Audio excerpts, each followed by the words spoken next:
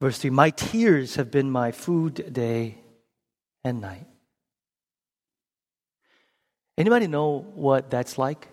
Anybody? Anybody ever been in a place where you can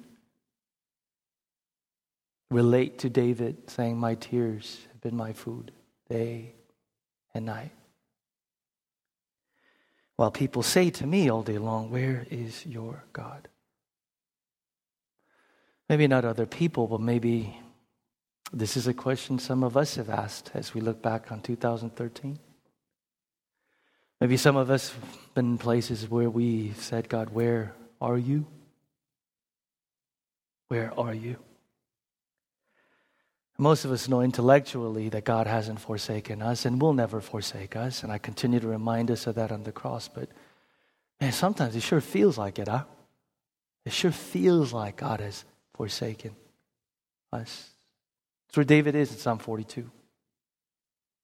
David's in this place where he is saying, God, where are you? David is in this place in Psalm 42 where he's experiencing inner turmoil, anxiety, worry, lack of faith, doubt. Asking, where are you? And newsflash, this, by the way, is not a matter of if we will find ourselves in this place. It's a matter of what? When. But will you look at what David does? Will you look at what David does? In verse 4, he says, these things, scripture passage up there, say it with me. These things I, say it once with me, wait. These things I remember. The exact rendering actually is these things I will remember as I pour out my soul. How I used to go to the house of God under the protection of the Mighty One with shouts of joy and praise among the festive throng. David is saying, when my tears in my food day and night. David is saying, when I am going through a season experiencing inner turmoil and doubt and anxiety. When I'm going through a season where I'm asking God, where are you? When I go through a season where I know intellectually that God hasn't forsaken me. When I know intellectually that God loves me eternally, unconditionally. I know this intellectually, but it doesn't feel like God does. When David says, when I go through these seasons, here's what I will do. He says, I will what? I will remember. I will remember. Remember what? When God was very real. Remember what? When God was very present. Remember when God brought deliverance. Remember when God answered that prayer. Remember when even if I felt like I couldn't make it, there was a community of people around me that reminded me that I could make it. Remember? David is talking to himself and he's saying, when I go through periods of inner turmoil, doubt, anxiety, fear, and worry and concern that I've been forsaken, David says, I will remember. And then he does one more. Verse 5. Why, my soul, are you downcast? What is he doing? He's what? He's talking to his heart. Why are you downcast, O my soul? Why so disturbed within me? Put your hope in God, for I will yet praise Him, my Savior and my God. We talk a lot about this in our church, right? Where we say we are phenomenal at listening to our hearts, but we're terrible at talking to our hearts. We're great at listening to our hearts, and when we go through seasons of fear, anxiety, doubt, worry, being forsaken, our hearts talk all kinds of nonsense to us. Anybody know what I'm talking about? And Jesus says, here's what faith is, right, in Matthew 6. After saying, don't worry about that, don't worry about that, don't be anxious about that, He commands us. He says, and here's how you don't worry, you don't be anxious. He says, consider, ponder, think. What is He saying? He's saying, talk to your heart about who God is, about what He has done. The Psalms are filled with psalmists who are talking to them. That's what David is doing. Why are you downcast, O my soul? He's talking to his heart. Why so disturbed? He says, put your hope in God. Psalms are filled with people talking to their hearts. Praise the Lord, O my soul. Praise His holy name. Praise Him, my inmost being, who forgives all your sins and heals all your diseases. Praise Him. Praise Him. Praise Him. It will be spiritually vital for many of us in 2014. I would almost say it will be spiritually suicidal not to remember what God has done. And to talk, not just listen, to your heart. It will be spiritually vital to remember that the Lord of your past is the Lord of your present and Lord of your future. Can God's people say amen? That the God who is the same yesterday, say it with me, today. You need to remember. You need to remember. You need to remember. Palestine or Middle East is filled with rocks everywhere. Everywhere you go, there's rocks. There's big rocks, there's small rocks, there's all kinds of rocks everywhere. And they're not just randomly just strewn about. There are places in which you'll come to a place and there will be rocks, but they won't just be random. They will be an altar.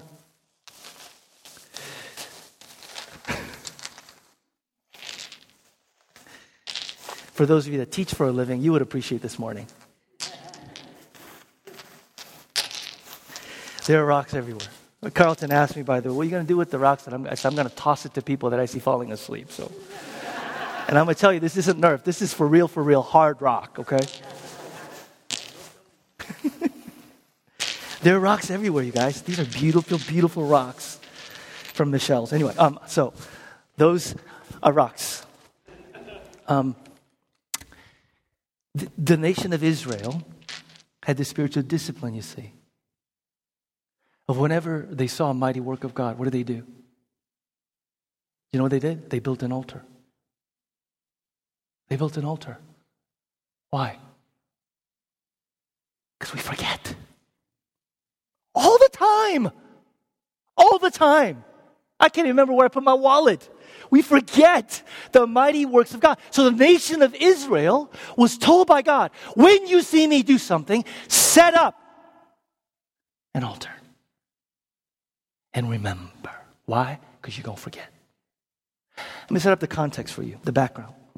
The background is Joshua 3. If you have your Bibles, open it there. The context in Joshua 3 is after 40 years of wandering in the desert, the nation of Israel is finally about to enter and conquer the promised land. Just as God had to get them out of Egypt, now God would have to get them into the promised land. Just as God had to part the Red Sea, God would now have to part does anybody remember Bible stories? The Jordan River for them to cross. And we pick up the story in Joshua 3, verse 14. So when the people broke camp to cross the Jordan, the priest carrying the Ark of the Covenant went ahead of them. Now the Jordan is at flood stage all during harvest. Why does the author tell us that? Is to tell us that the river is far too deep and far too swift for several million Jews to cross on their own. So here's what Joshua does. There are a million Jews at the other side of the Jordan looking at the promised land. And Joshua tells the priests who are carrying the Ark of the Covenant, remember the Ark of the Covenant, which symbolized the very presence of God. And he says, I want you priests carrying the Ark of the Covenant to step into the Jordan. And look what happens. Yet as soon as the priests who carry the ark reached the Jordan and their feet touched the river's edge, the water from upstream stopped flowing. It piled up in a great heap distance away at a town called Adam in the vicinity of Zarethan, while the water flowing down to the Sea of Arabah, that is the Dead Sea, was completely cut off. So the people crossed over opposite Jericho. The priests who carried the Ark of the Covenant of the Lord stopped in the middle of the Jordan and stood on dry. They're just showing off now, right? Stood on dry ground while all Israel passed by until the whole nation had completed the crossing on dry ground. Has anybody here experienced a time in which God came through and you knew it was God? Because there's no other explanation. Anybody? Say amen if you have. Yes? Anybody been here? Maybe it's not a huge thing, a small thing, where you look back at 2014 and you go, That was God. And if it hadn't been from God, I wouldn't be where I am today. Anybody? And remember how you said, I'm never going to forget. And remember how you forgot.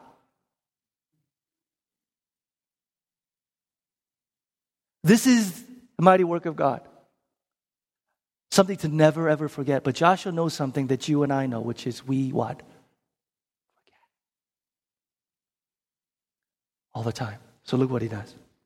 Joshua chapter 4, verse 1. When the whole nation had finished crossing the Jordan, the Lord said to Joshua, I want you to choose 12 men from among the people, one from each tribe, and tell them to take up 12 stones from the middle of the Jordan, from right where the priests are standing, and carry them over with you and put them down at the place where you stay tonight. So Joshua called together the 12 men he had appointed from the Israelites, one from each tribe, and said to them, go over before the ark of the Lord your God into the middle of the Jordan. Each of you is to take up a stone on his shoulder according to the number of the tribes of the Israelites, to serve as a sign among you. In the future, when your children ask you, what do these stones mean, Dad? What do these stones mean, Mom? Tell them that the flow of the Jordan was cut off before the ark of the covenant of the Lord. When it crossed the Jordan, the waters of the Jordan were cut off. These stones are to be a memorial to the people of Israel forever. So the Israelites did as Joshua commanded them. They took 12 stones from the middle of the Jordan according to the number of the tribes of the Israelites, as the Lord had told Joshua. And they carried them over with them to their camp where they put them down. Verse 9. Joshua set up 12 stones that had been in the middle of the Jordan at the spot where the priests who carried the Ark of the Covenant had stood. And they are there to this day. You know, the wonderful thing about the Old Testament and preaching stories is it just preaches itself. So here's Joshua. After the 12 men carry 12 stones, boom, Joshua goes to the middle of the river, takes up 12 stones. And in the very bed of the river, he sets up an altar. Why? So that in a season of drought, when the river is at its lowest, the people would see the memorial set up to how God provided for their needs.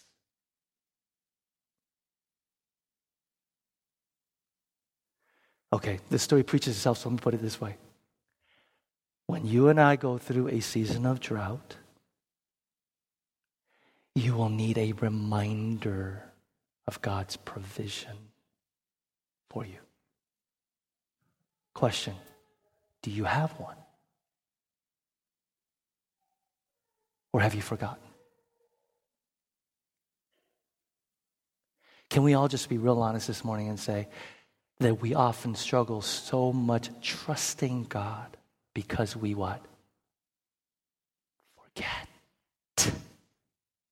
His faithfulness. See, to me it's powerful that Joshua not only asked the 12 tribes to do this thing, he himself takes the stones in the very bed of the river so that when the river is at its lowest and there is a drought going on, the people would walk by and saying, yeah, I remember that. I remember that. I remember that season. I remember that season of anxiety. I remember the season of, what if God doesn't come? What? I remember that season of, who is there? I remember that season of,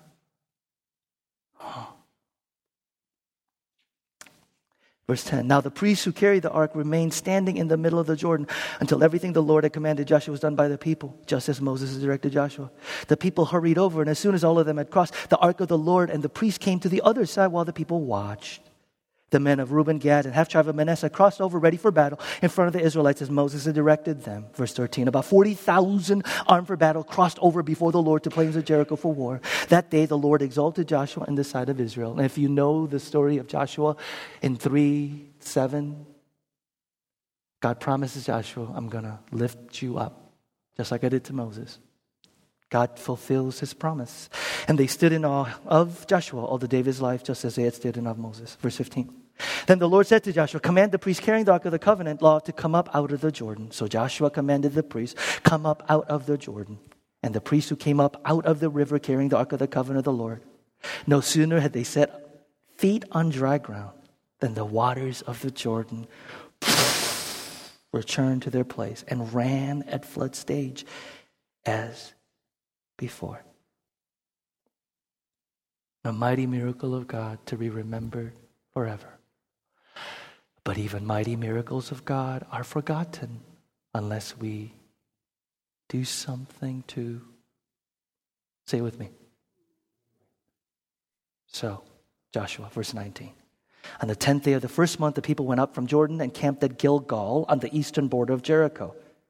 And Joshua set up at Gilgal the 12 stones they had taken out of the Jordan. The town of Gilgal will be the place where they would be the base of operations for the conquest. And what's the first thing that they do? They don't go, let's charge. God says, first thing.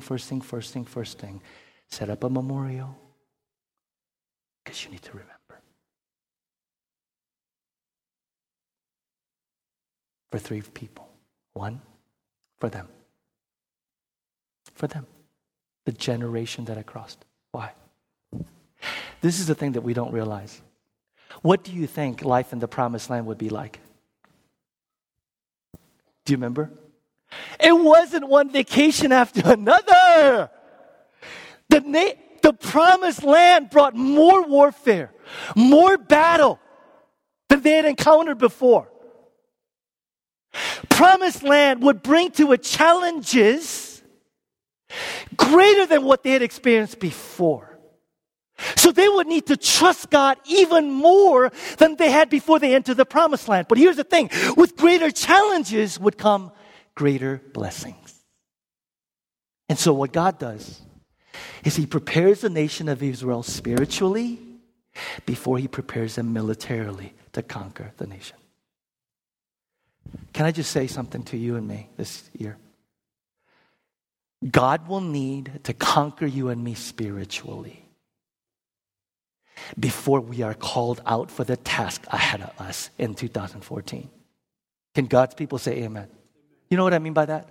You and I have no shot, no chance at the warfare and the blessing that will come unless we are spiritually conquered by the Holy Spirit. And by the way, if you're going freaking out, what does that mean? Here's what it means. Being conquered by the Holy Spirit means being brought to a point of utter dependence, utter reliance, and brokenness before the sight of God, so that we could be prepared for the task and mission that God has before us. Amen? And that's what God does. He says, before you flit off, because you didn't do anything, by the way, and try and conquer the land, I need to make sure you know who you are and you know whose you are and who is empowering you.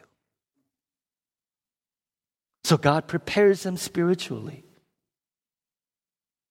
before they can be launched out to conquer the promised land militarily. I have a question. Are you prepared spiritually?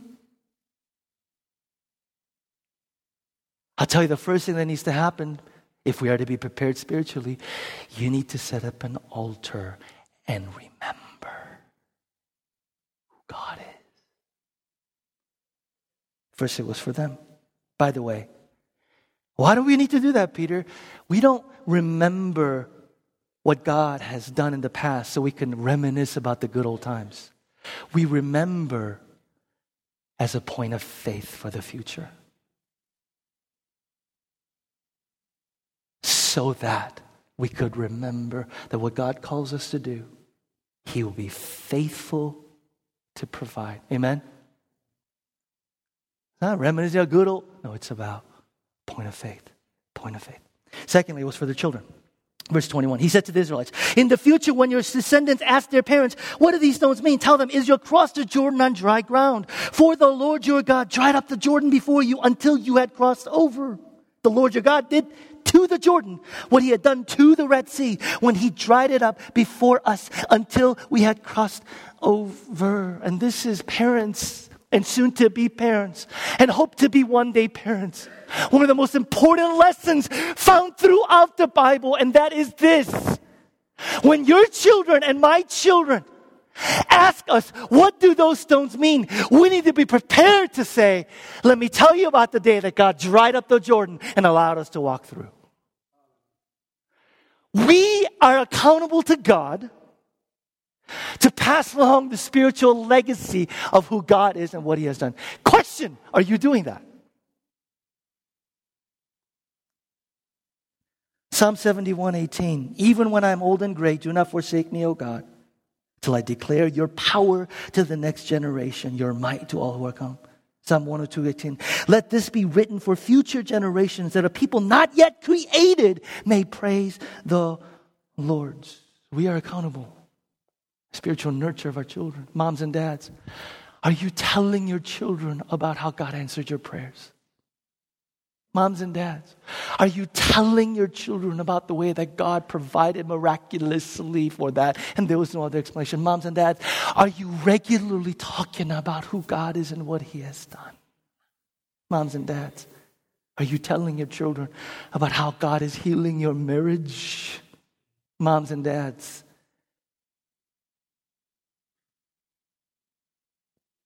and so you go, well, I don't really have a spiritual legacy. Can't remember what God has done. It's okay. Read the Bible with them.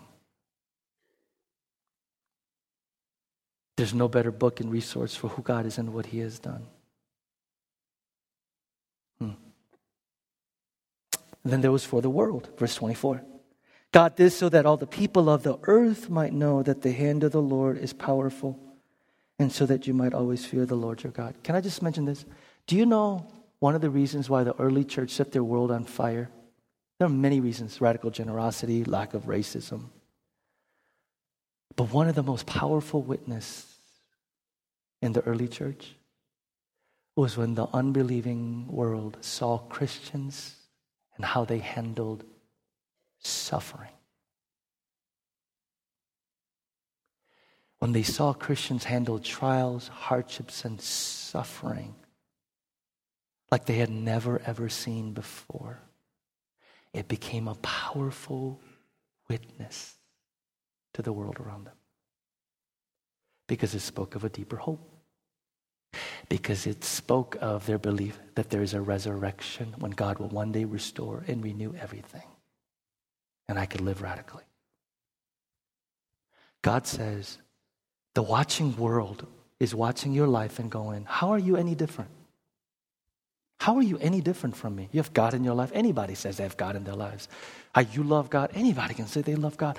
How are you different? And God says, nation of Israel, set up an altar so that the watching world will look at it and go, oh, your God did that? My God did that. Your God did that? My God did that. But how? Let me tell you. Set up an altar so that you could remember, so that your children could remember, so that the watching world will remember. This morning is a moment of remembrance as we share our testimonies, and that is this. For anyone that'd like to, and I just want to say up front, you're going to have to up the stairs and make your way up on the stage. I'm sorry. I wish we could do it down there, but the video is hard.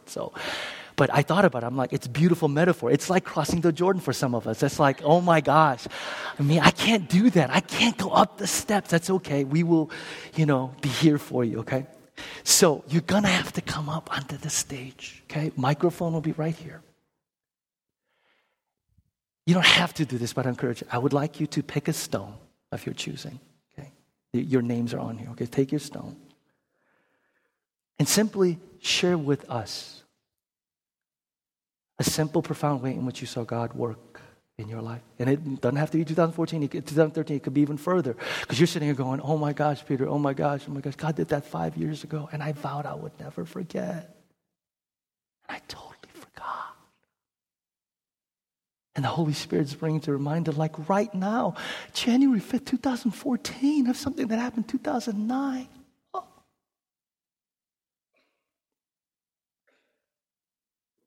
We say in our church, we really actually don't like these kinds of testimonies. I'm just telling you up front. I used to be this. Then God totally healed me. God could heal you too. Amen. We don't like that. And I'll tell you why. It's not that God doesn't work that way. Because we also, along with that, appreciate testimony that says, I'm still not out of it, but God is not done with me. I'm in process, but God's not done with me. The only thing I can say right now is that if it weren't for these people in my community, I couldn't do it. Those testimonies, we love. Don't get me wrong. If you have testimony of supernatural deliverance. I love me some supernatural deliverance testimonies. But I also like testimonies where people are like, I'm still struggling, man. We go, amen, bro. We're with you. Amen? So, lastly, we keep it short, okay? Keep it short. The pastor is the only guy that talks for a really long time in this church. And everybody gets frustrated with that. That's okay. So we don't want to frustrate people further, right? Going, everybody talks long in this church. 3 to 5 minutes. 3 to 5 minutes. And I'm going to be sitting actually right here. And Carlton's going to be right there. And I've already instructed him to play certain music if you go too long, okay? And you will know. Okay, FYI, just to let you know, it will be the Jeopardy theme song. So when you hear na na na na na, it's always time for me to go, okay? Yes. And if you don't, you're going to see a big old, okay.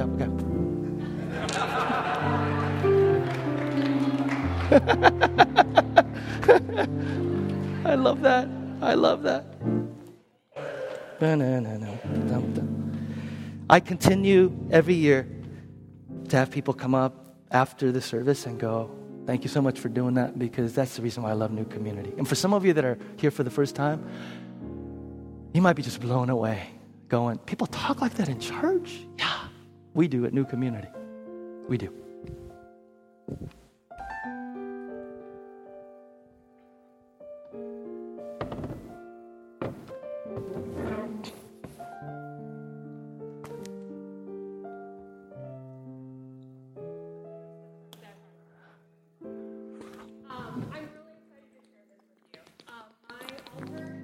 Was built in the form of a Facebook post in September of 2013. I probably should make it a little more official than that.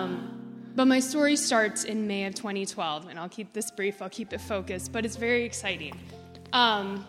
In May of 2012, I was determined I was going to do a half marathon for my 30th birthday, which was in September. And I was so excited, so I put on my running shoes, and 100 yards into my first day of training, I broke my ankle. So that rocked. And I'm like, okay, 6 weeks, a little bump in the road, I'll be good, back on the pavement. In those 6 weeks, when it was time to take the cast off, they found out I had blood clots, and they had moved into my lungs, so I had pulmonary embolisms. And at that point, it was pretty obvious that I did not have the physical ability to run the half marathon that year. And it was a blow because I was so excited for this goal, and yet I knew that I would not be able to achieve it in what my expectations were. But God was faithful. He was so faithful because that summer, it was a challenge to walk from the car to the store. I needed a nap to make it through the day. Like, my physical ability was nothing. But yet, He built me up. He was there. He's the only one that I would credit to give me the strength to heal completely. By December 2012, I had no more blood clots, which was amazing. Praise God for that. And I had an amazing support system of my friends and family to keep me going. So then in early spring of 2013, I put on my running shoes, made it through that first 100 yards, and I kept going and going and going, only because God was there, and He continued to give me the physical ability and training to keep going until I crossed the finish line in September of 2013. Mind you, not for my 30th birthday, but I still was 30, so it was in the year. I still made it. And it's a great tangible evidence of God's faithfulness in a myriad of different ways, from medical resources to family support to friend support. But it's also a metaphor for in life when we have a goal or a situation and it doesn't go our way. It's not to say that goal is not right. It's to say that God's got greater things in store for us, even if it hurts. So let that be an encouragement to you as you might be in your own race that's not going the way you want it to, that God's with you. And you'll be amazed when you do cross that finish line, all that He's shown you and taught you. Amen. Amen. Thank you. Yeah, of course. Thank you.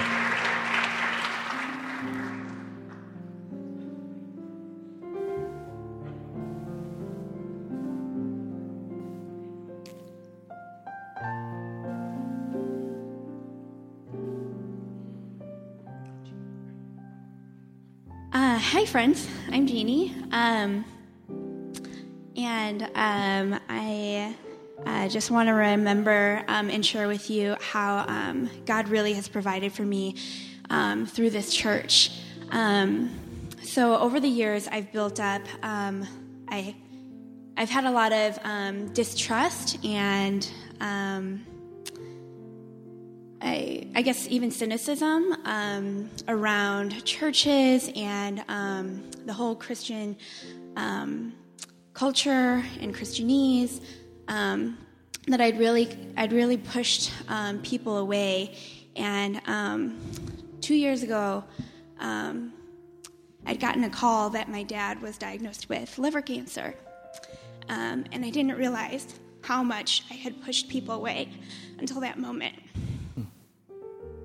Because that's when I realized, I looked at my phone and I really needed someone to be there for me, to just be with me. And I didn't have anyone to call. I had lots of people to email and mass text messages I could send out, but I didn't have just one person. And it's such a lonely feeling, and it's a feeling I hope none of you guys have or experience.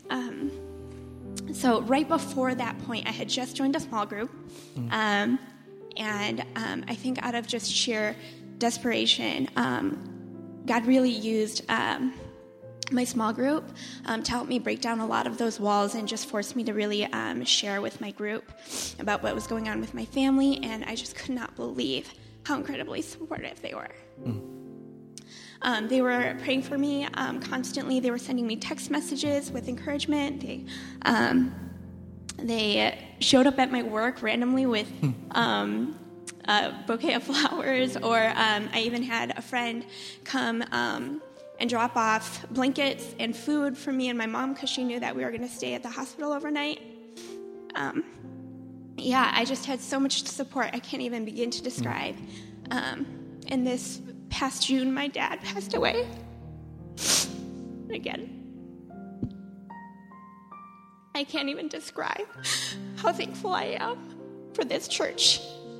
Not just my small group, but for this whole church. So many people stepped in and supported me and my family. And it was really the biggest blessing. And it's a time where, like you were saying, in my greatest suffering, God really provided for me. Yes. Good idea. I'm sure there will be a lot of this. I want to share that. I don't know where I would be without them because they've really become my second family. And I don't know. I hope this. If you can relate with any part of this story, I hope you can feel blessed by it.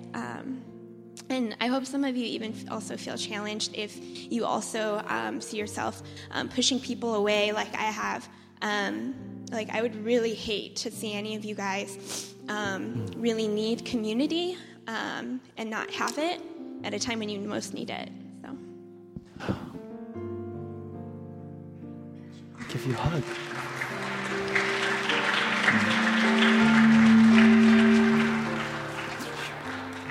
Hey, don't forget. I wish I could give you one for every small group, but I know that you know who you are. Come on up, sir. Yeah.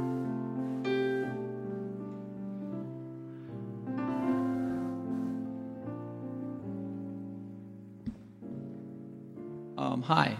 I'm a visitor, but I'm a Christian, and Dan Radakovich invited me to come to church. So where is Dan? I think he's at home. But I'm here. He gonna get a phone call. He invites you to church and he doesn't show up. That is ridiculous. I'm gonna call him right now. Go ahead. I'm just gonna call him. I shoveled like mounds and mounds of snow to get out of my driveway, so I'm here. I just had to come forward because my family's been going through a really rough time as far as it's kind of a long story, but we received property when we were children, and we didn't know it because some attorneys, my uncle was an attorney that had taken the income and the property and so forth. And as a Christian, where our focus is on Christ, or at least it's supposed to be. And so we're not really as attached to the world as people that have no hope. This is all they have. And so, when we found out about it, obviously we wanted what was given to us from our grandfather. And so they ended up suing us in court. And that's kind of how I met Dan. So, but I'm not going to bore you with the details. It's just, the Lord's really brought our family through this process. And, for a while, I really, nobody really wants to go to court, much less when you haven't done anything wrong. Wow. I mean, it's like insult to injury. Yeah. It's like you didn't, somebody stole from you for 30 years, all this money and property or whatever, and then now they're going to sue you? I mean, it's ridiculous, but this is Illinois. So, it's true. Believe me, it's true. It's really sad. So I can identify with anybody that says they're innocent or they haven't committed a crime. And now I now understand how they feel. But through this process, and I'm going to be done in 30 seconds. I was thinking about the reason why we like David. The story about David. We like Daniel, and we like Job, and we like Noah, is because if I was to say the name David, you would think Goliath, right? And it was Goliath that really made David who he was, and it was the flood that made Noah who he was. And it was Job's trial that made Job who he was. So without these trials that God gives us, then he can't, that's why Jeremiah, I think he said, Pastor, call upon me in the day of trouble and I will deliver thee. Yes. And what? Thou shalt glorify me. Yeah. So that was a tough lesson for me, but I just wanted to say God is faithful. And he will uphold you more than you think you can handle. Amen. Can I have a rock? Take a rock, bro. Sweet. Take a rock. Thank you. Thank you. Thank you.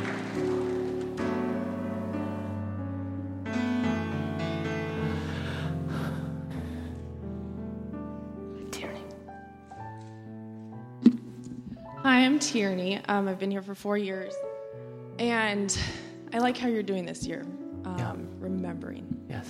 Anyways, I'm remembering the life that I've lived and the struggles that I have lived through, and I'm remembering that I was completely lost, living in a life of depression and partying and abuse,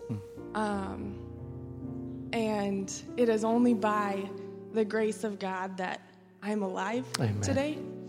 I almost lost my life a few times. And it is because of the Christians in this world and this Christian family that I have that prayed for me all over the country. In 2009, I came back to God just at the end. And my life since then has been a life of grace daily, every hour, every minute.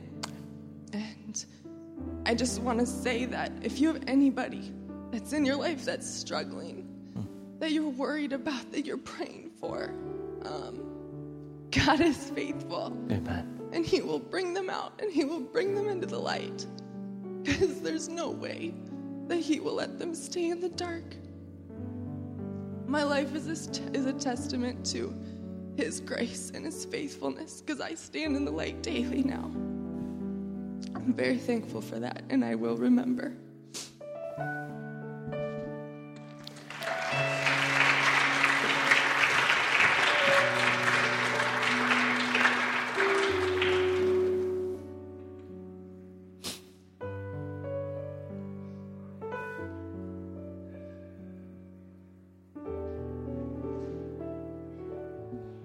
I'm Bruce. My wife, Dana, is right over there. I want to talk about God's faithfulness and his timing. My prayer for this year has been, God, give me the vision to see the task at hand, the courage to take it up, the strength to see it through, and the faith in you to lay it down at peace, in peace when the day ends. Amen. I love being a dad. Dana loves being a mom.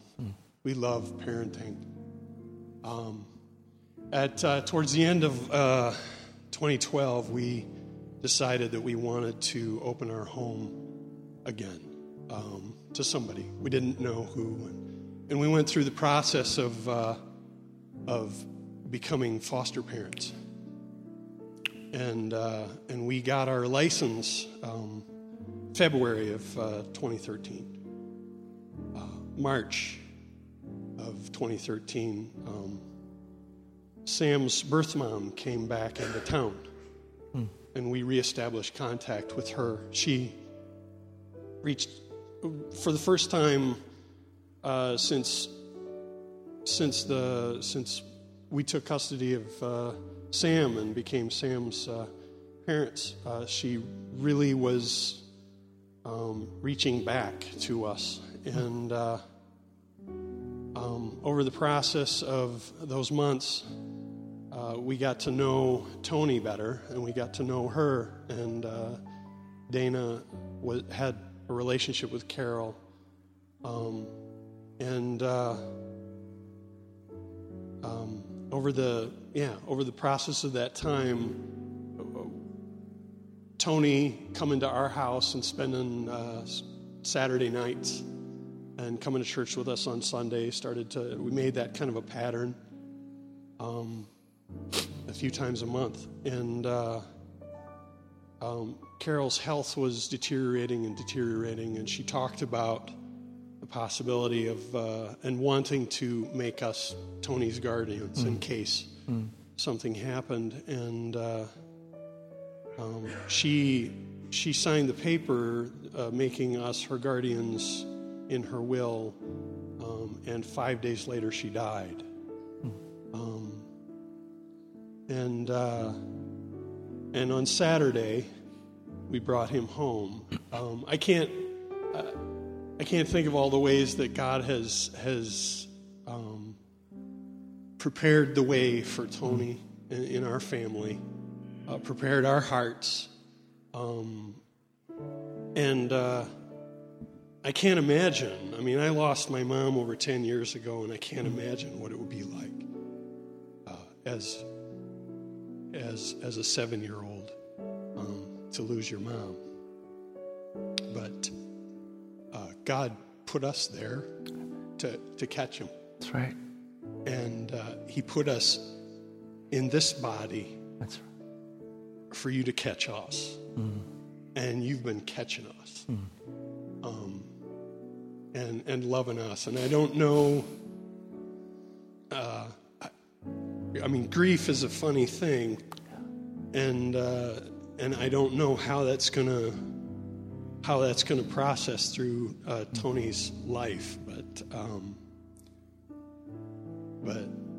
God is so far, he's been faithful. Amen. And in his timing and in his way has been preparing the way for him, and has found a great place for him to land. That's and right. A great place for us to land. Right. And I'm just really grateful for that. Amen. Thank you. Thank you.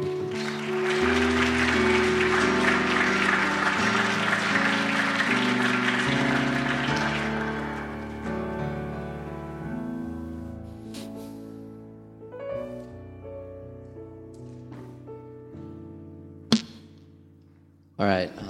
My name's Nick. This is my wife, Hannah. 2013 was a good year.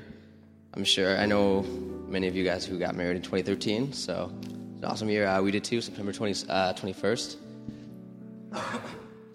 But this is kind of all over the board, I guess. But I was just thinking how it's amazing how easy it is to not see God's provision and his providence because we're looking for it in a certain way. That's right. And we have an idea of what God's provision would look like. Yeah. And so if it doesn't happen that way, it's easy to say, well, God hasn't provided for us. Getting married is amazing, but there were definitely some huge obstacles along the way. Mainly, we moved to Chicago, we started a new job, we joined a new church, and we were going to get married a couple states away.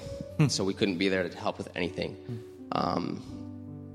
Along the way, my wife's dad actually fell from a tree while he was helping prepare for our wedding, and it was about 25 feet, and so he broke all the ribs on his left side. He broke both of his wrists, punctured his lung, and his lacerated his spleen, things like that.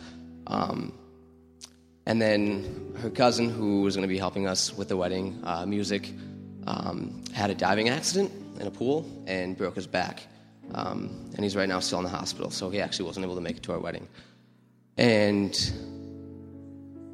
except through Skype. So it was definitely very hard. There were a lot of obstacles along the way, and it's amazing to see. It was actually amazing to see her dad walk her down the aisle. That was incredible. But I think the coolest thing was not so much that, our wedding had the best bouquet of flowers at every table, or the food was amazing, or we had a cake that rivaled whatever. But I think the best thing was that people came up to us over and over again at our wedding and said, "It's amazing how much the gospel is shown right now. The sermon was unbelievable. We can't believe how clear it is to see that God is working in your lives right now." And it was amazing for us to see the people in our lives that love us and care for us more than anything, even when we don't know exactly what's going on. And we actually, it's crazy that this is what's going on this Sunday, because we are starting for 2014 kind of a thankfulness jar in which we try to just regularly put in things that we thank God for. That's good. We actually, basically, and this fall too, we joined a study here, and we went through Colossians. And one of the things we did in Colossians 3, we noticed how Paul said all the time, he would just say, "Be thankful, be thankful." Right. And it'd be random times. He'd say, put on grace and love and peace. Oh yeah, and be thankful.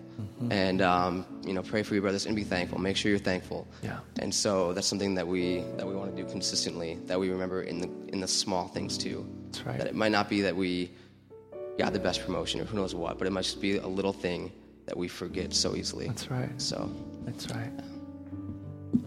And he's way better at speaking in public than me, but I just want to say that with all this new stuff going on in our life, to have a solid foundation in a church is amazing. Keeps us focused. Amen. Thank you, guys.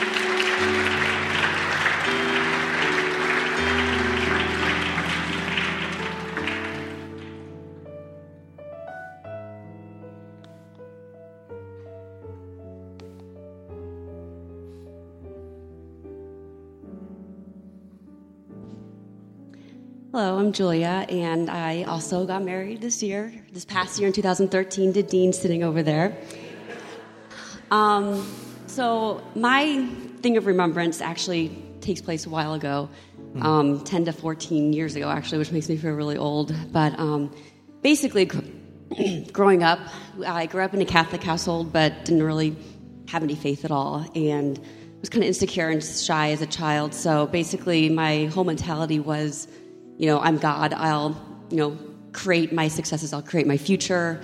And that's what I aimed to do in high school and junior high. And my biggest passion growing up was figure skating. I did that for a total of 18 years. And I had this plan for my life that I was going to go through high school, do well in high school, apply to a competitive school, go out to the East Coast, but delay that for a few years and first really give skating my all.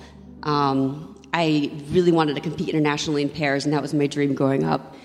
So come to senior year in high school, I applied to a bunch of colleges and was rejected by every single college, except for one, which was a random, well, it wasn't random, but for me at the time was random college that a friend suggested, and I applied to literally last minute, Miami of Ohio, the one school I got into. And at the same time, I went on pair tryouts and didn't find a pair partner, and basically came down to, do I give up my dream of pair skating and go to this college that I didn't want to go to? And ultimately, that's what I chose to do. And it was an adjustment. It was hard, having given up this big dream of mine and ending up in a small town in Ohio that I knew no one at. But come my junior year, I kind of got to this point and realized, with the friends I had created, would I have changed anything? Would I have given this up to, be a world pair skater? And no. And the answer wasn't even a debate in my mind. And that was a huge moment for me when I realized that God has a plan for us. And even if we think we have a plan, we want a certain future, we want certain things to happen, and when they don't happen, we get disappointed, but looking back, I now know that, whatever God has, whatever his intentions are what's going to be what's best for me. And I still struggle with this daily, wanting to control my life and wanting to play God. But, that time in college is really a huge remembrance to me of how God can work in our lives. So, Thank you. Thank you.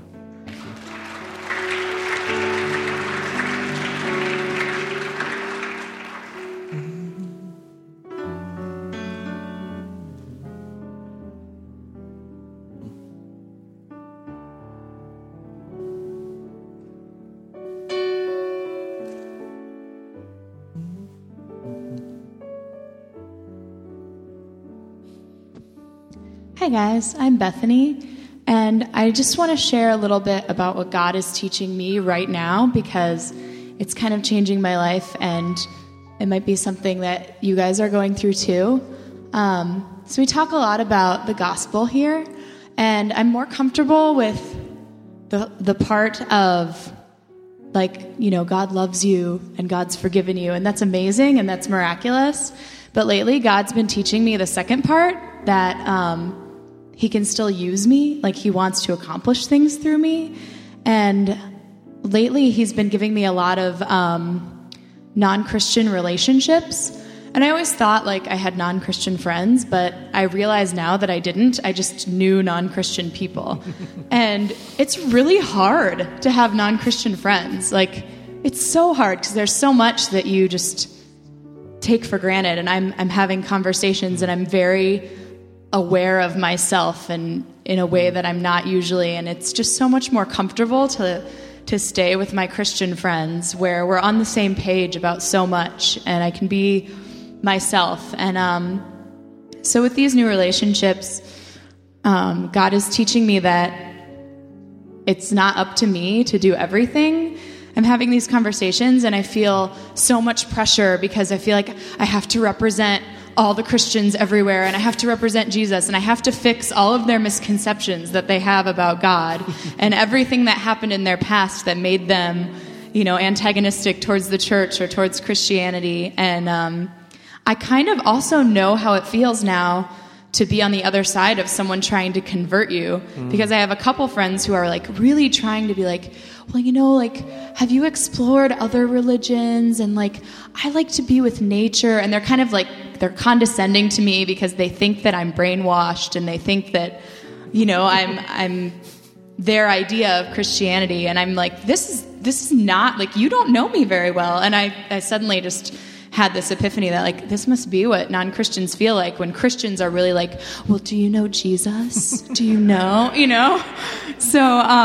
So lots of things that God is teaching me, and I feel so inadequate so much of the time, and I'm having these conversations and I'm am I saying the right thing? Am I doing the right thing? I just want to bring them to church, and then Pastor Peter can do it because I don't want to do it, or Pastor Michael, Carlton has really good things to say. Why can't he do it? But God's no, I chose you, and I put you in this environment, in this workplace, and I put you with these people for a reason, and there's something about me that God wants to use, and God's given me gifts to actually make a difference for his kingdom. And I'm more comfortable using other gifts, I'm more comfortable with maybe the talents God has given me and other things. But God's really calling me to do his kingdom work, and that's really scary. And I don't know if anyone else is feeling that way, but I just want to let you know that we can talk and pray together and support each other. And God has also given me amazing Christian friendships too. So I have that support, and I have you guys. So, I'm being called into this place that's really scary and really uncomfortable, and I'm feeling the pressure, and God is teaching me that if he wants to work through me, not even I can screw it up. So right. I don't know if you all needed to hear that this morning, but I need to hear it every day. Amen. So. Thank you, Bethany.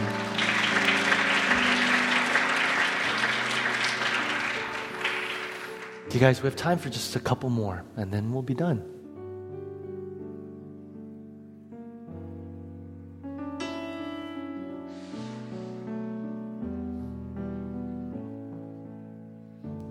Good morning, everybody. I'm Sherry. Sorry, I've had bronchitis for a week. But I just really wanted to share with you how my family went through the loss of my father and my grandfather within a year. And the holidays were really hard because I think there's still like a despair about that. And I think this is really beautiful. Yeah. And I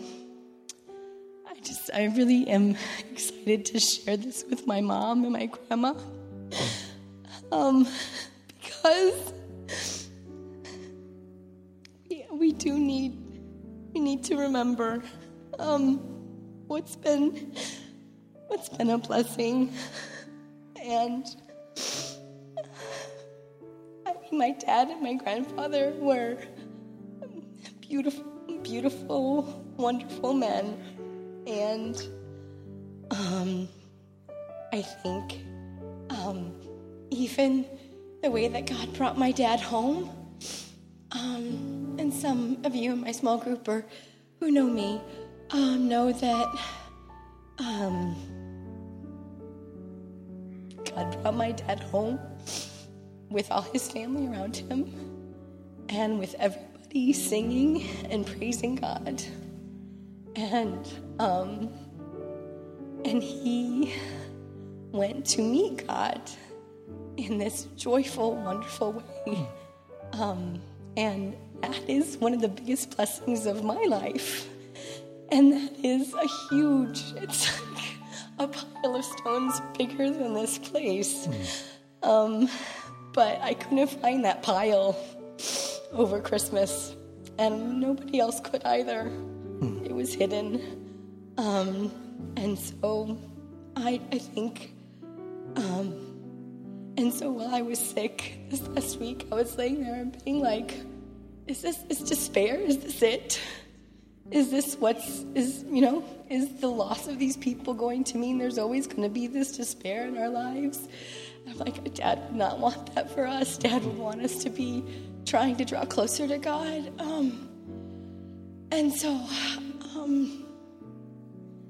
I just want to say that, God blessed me and my family tremendously, so tremendously, like beyond anything I could imagine for myself, with my dad and with my grandfather. And it feels really good to come up and say that even though there's a lot of despair, and I can't figure out how to meet the despair of other family members, but it just feels really good to say thank you to God for those people who made me and who formed me and who showed me God, and that God was there with me and showed himself in a greater way than he ever had during the loss of my father. And so I want to remember that and see that. So, thank you.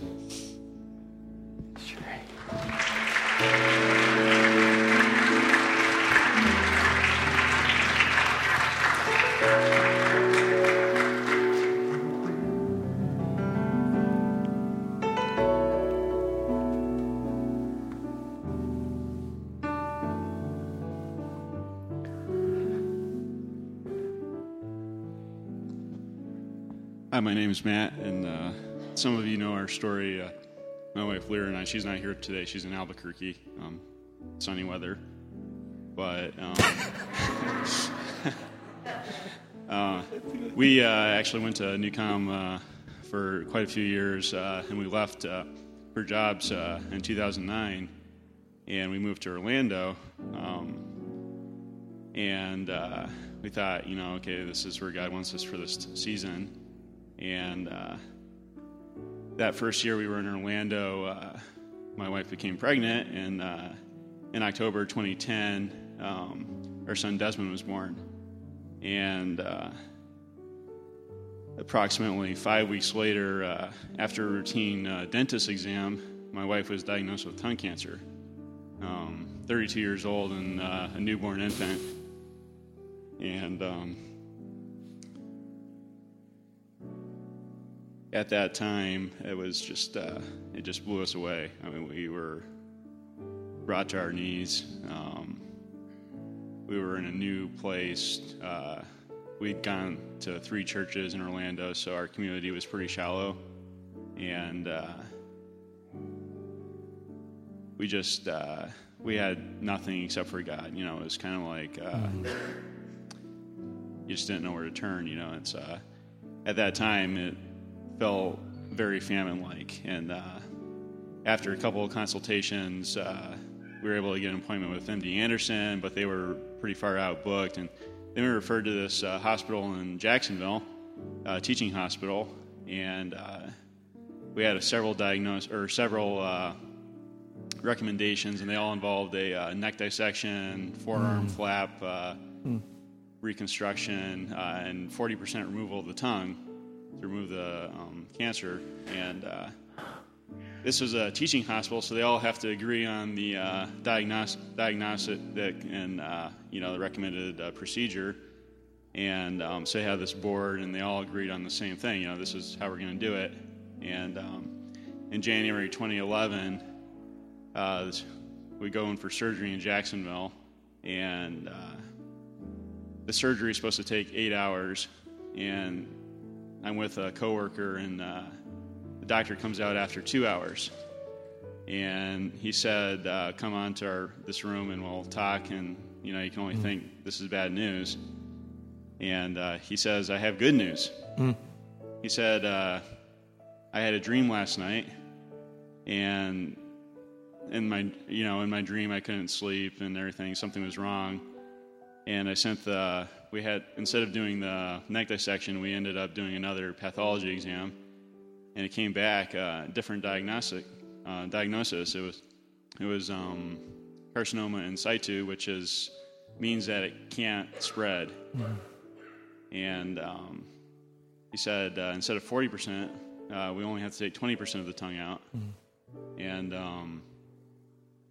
she's already out of surgery. And that month, we're just like overwhelmed by God's goodness. And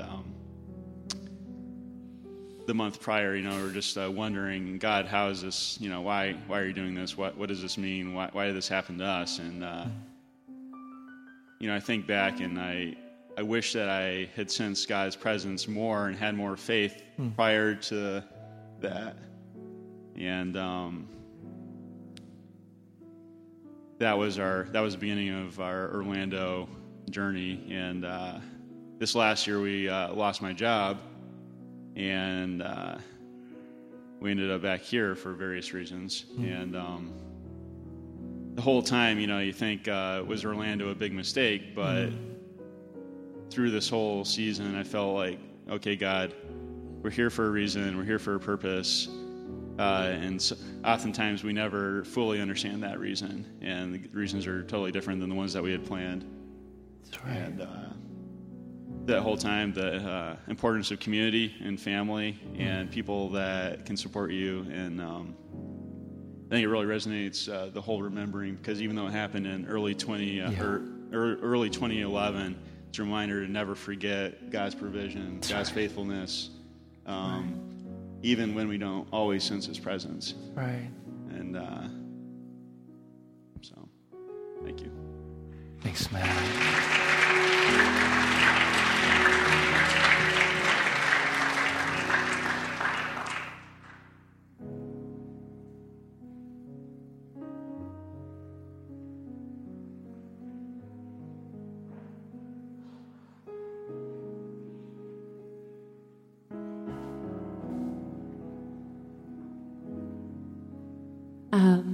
I'm Jamie.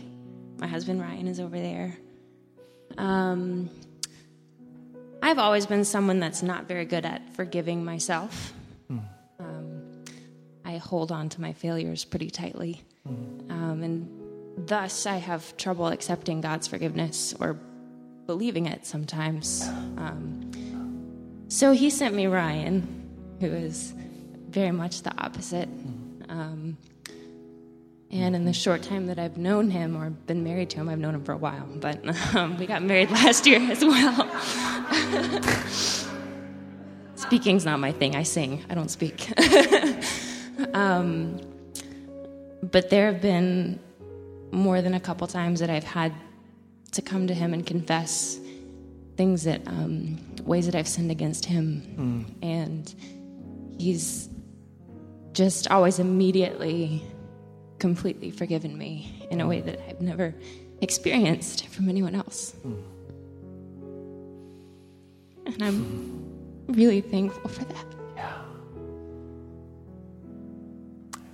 Just to know that kind of complete forgiveness is possible. And you spoke a couple months ago of, if a human can do that, how much more does God yearn to do that? That's right. So thankful for that. Thank you.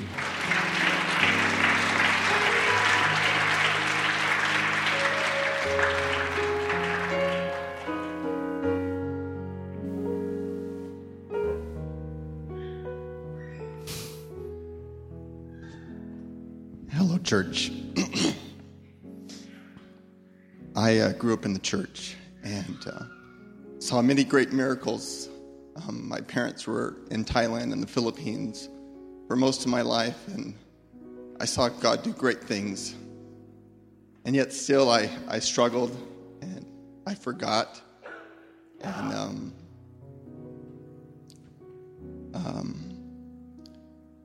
over a decade ago, God called me into ministry. And I stepped out in faith, and I enrolled in Moody Bible Institute, and that brought me to Chicago. I had no family here, no reason to come up to the Yankeeville, where all you Yankees live. Northerners. Northerners. No. My parents grew up in the South, but I had no family in Chicago, and God called me. He said, "I want you to go to Moody Bible Institute." And so I was there for 2 years, and I really struggled. And I got in a relationship, and my girlfriend got pregnant. And 3 days before my 21st birthday, she had an abortion. And it rocked my world. And I felt so unworthy. And felt like God couldn't and wouldn't use me anymore. And I ended up going to University of Illinois, Chicago. I got a degree in sociology, and from there went on. And I work with adults with disabilities. And it's an awesome thing. And God's really been stirring my heart over the past few years. And a few months ago, God used me in a very special way in a situation. And he used everything that I have experienced post Moody Bible Institute. That's right. And he said, I can still use all that. That's it. And I still want you in ministry. I still need you and want you. And you are worthy. Yeah. And I'm here as part to put it on record, saying, God, I accept it again, and I am willing to finish what you started in me. That's right. That's right. God's a good God. He is. He's been so faithful. He is. And sometimes it can take over a decade to really bring healing and forgiveness. But it will come. Yes. So hang in there. God is faithful. Amen. Faithful to complete it. Thanks, brother.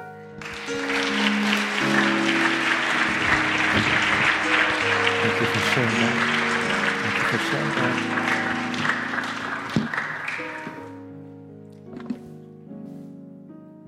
I'm really glad that you came today.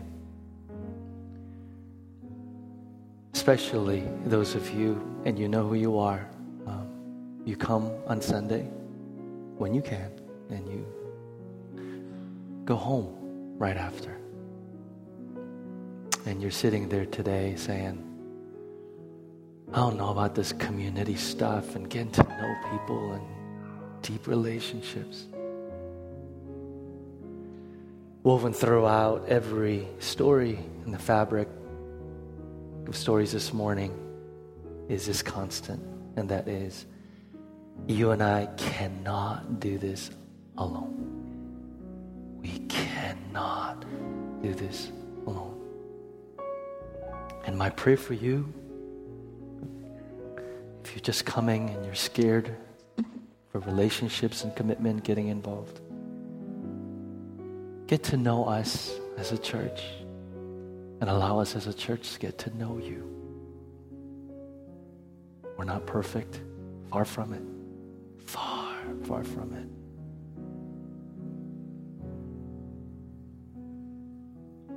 But to the best of our ability, we want to love you in the way that these people talked about all through this morning.